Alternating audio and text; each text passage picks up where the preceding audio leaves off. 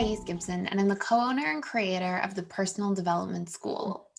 This is your daily breakthrough video, and in this video, I'm going to talk to you a little bit about the strengths of each of the attachment styles. So this is actually a recommendation that one of our students had in a webinar and said, talk about the strengths of the attachment styles. I want to know. I think we were talking about it in passing and it came up and I was like, that's a great idea for a video.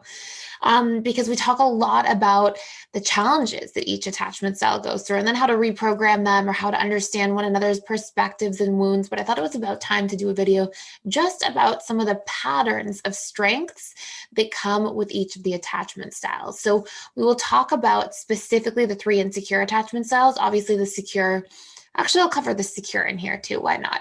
First and foremost, really high level. We know that the securely attached individual, their strengths are that they tend to be stable and secure in relationships. They tend to trust, they tend to feel safe being vulnerable, they tend to be open to connection, they tend to be more understanding, they have a good capacity to empathize more than they sympathize, and they tend to have longer lasting relationships because a lot of the way they were parented established healthy patterns in the ways that they connect to others.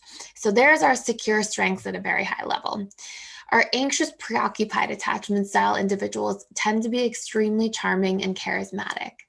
And part of this comes from having to learn to try to find ways to connect with people to get one's needs met.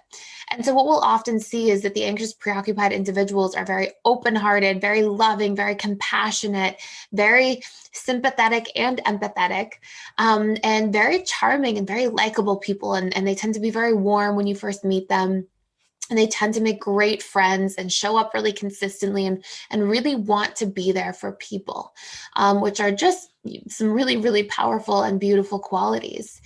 And our dismissive, avoidant individuals are often in their friendships very long-lasting friends. They're very stable in their friendships. They really value them. They really can connect and show up there effectively.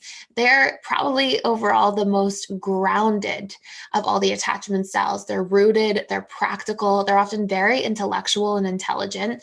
And a big part of the reason that that takes place is because if we don't feel safe to be in your emotions all the time, well, often you want to go into your head. It will spend a lot of time in the intellectual faculties instead. And so many dismissive avoidants are very intellectual, very thoughtful. They tend to think before they speak. They tend to be, again, very practical, very rooted, very consistent. They very much value stability and security. And so they'll have really healthy patterns of things that stabilize them in their life.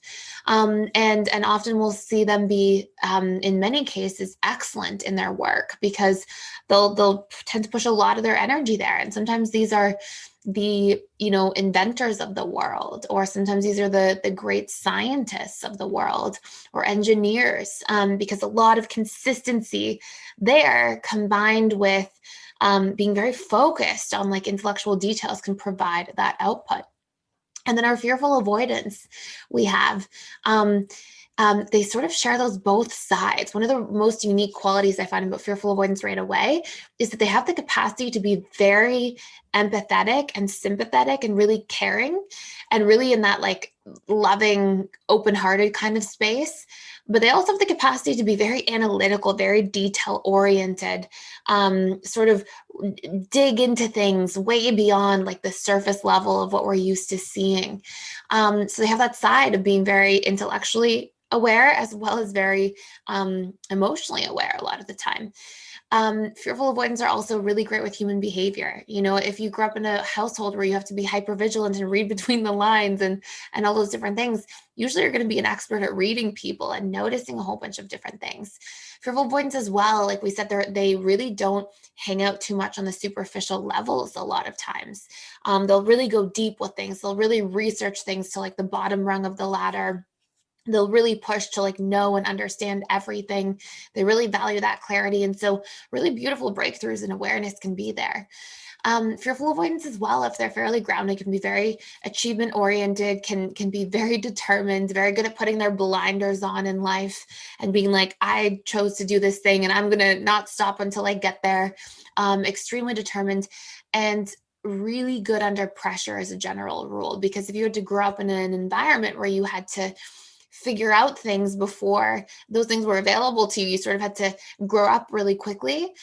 You'll usually be okay in high pressure situations. And a lot of fearful avoidants make excellent entrepreneurs because they value that novelty, and they'll do a lot of research and make things happen with that determination. And that's sort of a nice combination of things for the typical fearful avoidant according to their needs. So these are just some of the strengths. I'm just going through it at a fairly high level with all of these. Otherwise, I would make full separate videos. But let me know any strengths that you notice about yourself and your attachment style, and please leave them in the comments below, or any other strengths we see about different attachment styles as well. I think it's important to touch on these things sometimes and to see what we can triple down on in terms of our strengths. And please like, share, and subscribe if you're getting a lot of value out of this channel. Thank you so much for being here and for watching, and I will see you in the next video.